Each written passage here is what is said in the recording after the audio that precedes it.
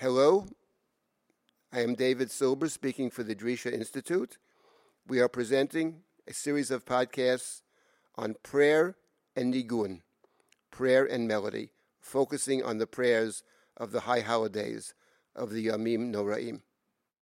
We are entering into the period of the Yamim Noraim, the days of awe, which begin with Rosh Hashanah, the 2 days of Rosh Hashanah, and conclude with Yom Kippur. And the days of awe are days of prayer. These are the two holidays in which prayer is central. And the prayers are not simply recited. The prayers are chanted. The prayers are sung. In general, the service that we have involves chanting and singing. We read the Torah every week. We don't simply read it, we chant it. The prayers have a particular, what's called a nusach, a particular way of singing, a particular melody, a chant. And on the high holidays, Rosh Hashanah and Yom Kippur, they have a very particular set of chants.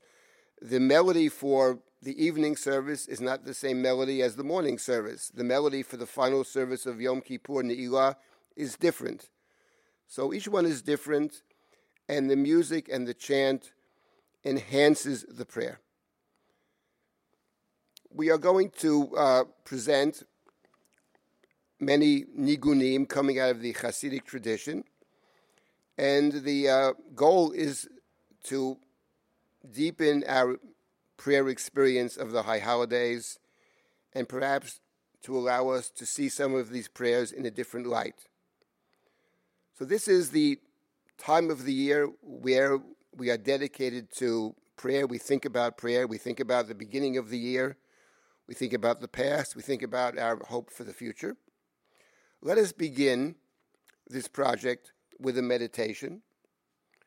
The nigun comes out of the world of Chabad.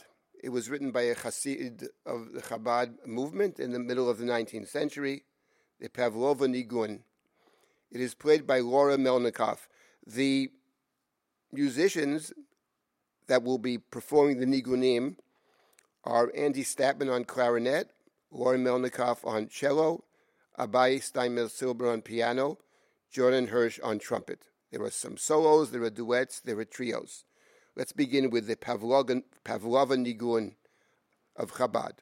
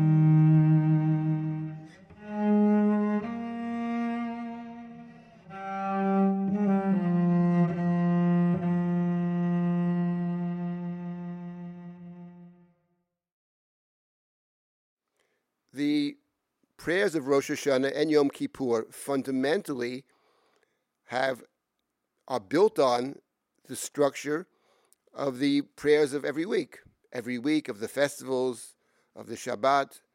But of course, there are many additions and some interesting variations on the theme, both on Rosh Hashanah and especially on Yom Kippur. I remember as a young person going in the morning to the synagogue on Rosh Hashanah, and the first thing that was recited in the synagogue was Adon Olam. Now, Adon Olam is familiar to all of us. It's something that we say typically at the end of the service. Often it's led by a young person. But Adon Olam, actually, if you think about the words, is an extremely serious prayer. It ends with the words, Biyado afkid ruchi, bi'eti shan v'ya'ira. I hand my soul over to God every night.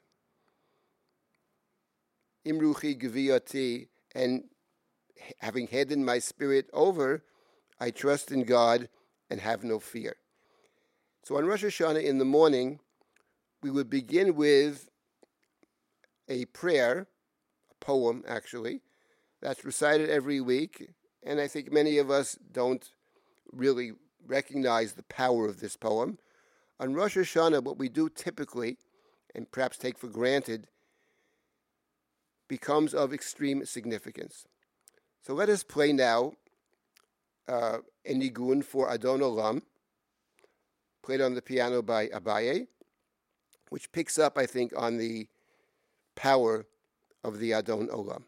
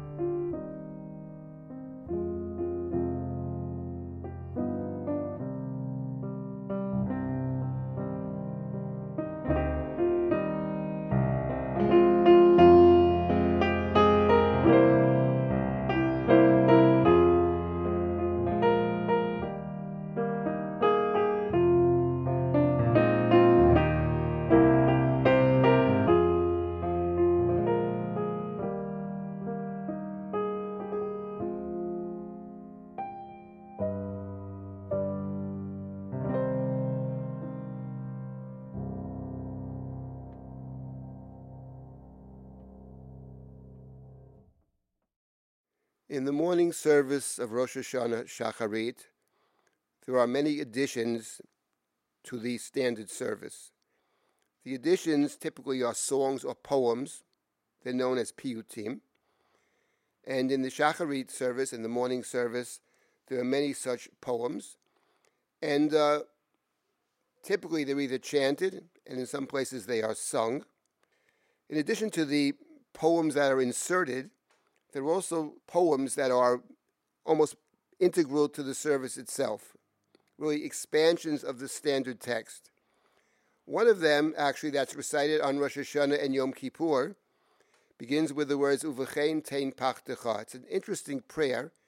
It speaks of God who created everyone and everything, and the aspiration that someday the world will be united, all of the world will be united in the service of God, in the performance of or behaviors that are righteous and just.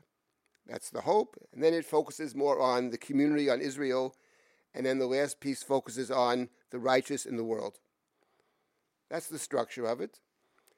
The second of these, which begins with the words, Uvechein tein kavod Hashem liyamecha, grant dignity to your people, grant them hope, the ability to speak up, pitchon per lameyachlim lach, joy to the land, simcha li'artzecha. There have been many, many nigunim composed for those words. So let us listen to two different nigunim composed to the words simcha li'artzecha v'sason li'irecha, a prayer to bring joy to the land. Two different renditions. The first is a nigun written by Shlomo Carlebach, and the second comes out of the world of Mudgets, performed by Andy Statman.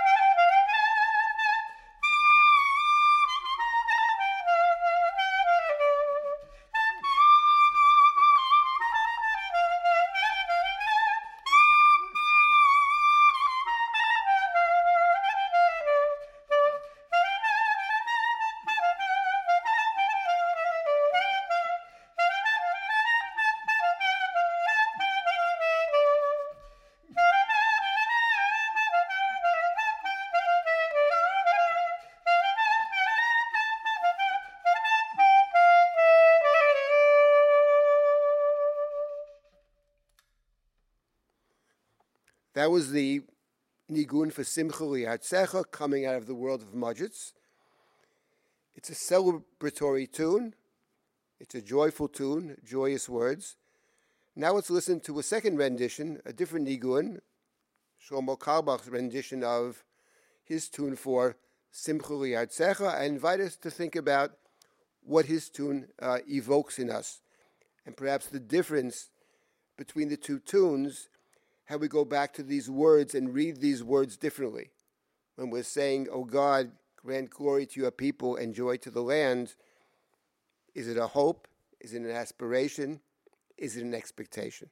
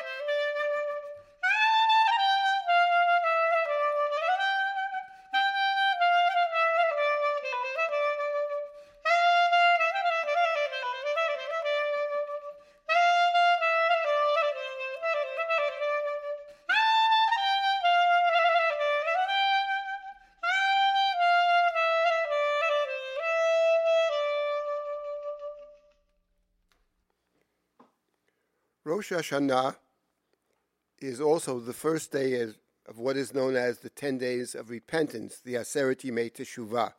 They begin with Rosh Hashanah and they end with Yom Kippur.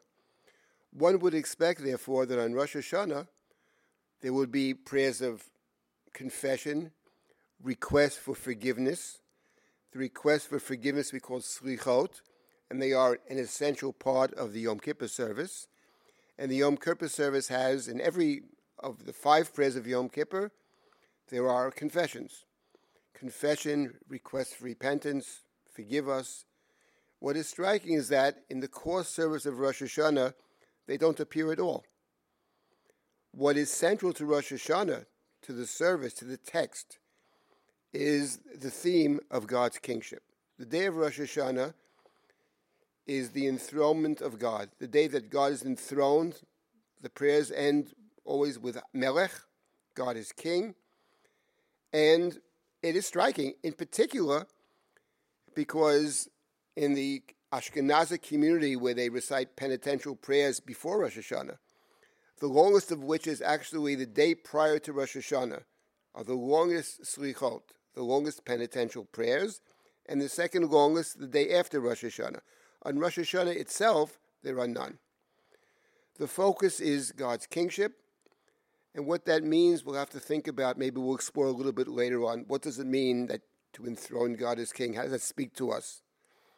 In any event, but in the additional poems that we add in the piyutim, there is a sense of requesting forgiveness, perhaps as a response to the fact that God is king, because the king is a judge. The day of Rosh Hashanah is called Yom Hadin, the day of judgment, and we suddenly find ourselves standing in judgment. And of course, the natural instinct of one is standing in judgment is to tell the judge, I'm sorry, I'll never do it again. So in that sense, that's how the forgiveness element enters into the Rosh Hashanah service. One can even see in the shofar, which is, of course, the key to Rosh Hashanah, the sounding of the shofar. One can even see in the broken sound of the shofar a kind of prayer, a request for God's mercies. But it's not true that confession and request for forgiveness is completely absent from Rosh Hashanah, because on Rosh Hashanah, we do have one prayer that we say, which can be seen as part of a request for forgiveness and confession, and that is the prayer Avinu Malkeinu, that's recited in the morning prayer at the conclusion of the morning service and recited in the afternoon service as well at Mincha, Avinu Malkeinu. Let's hear a rendition of Avinu Malkeinu, a duet played by Laura and Abaye, which reminds us that Rosh Hashanah is in fact the first of the 10 days of repentance.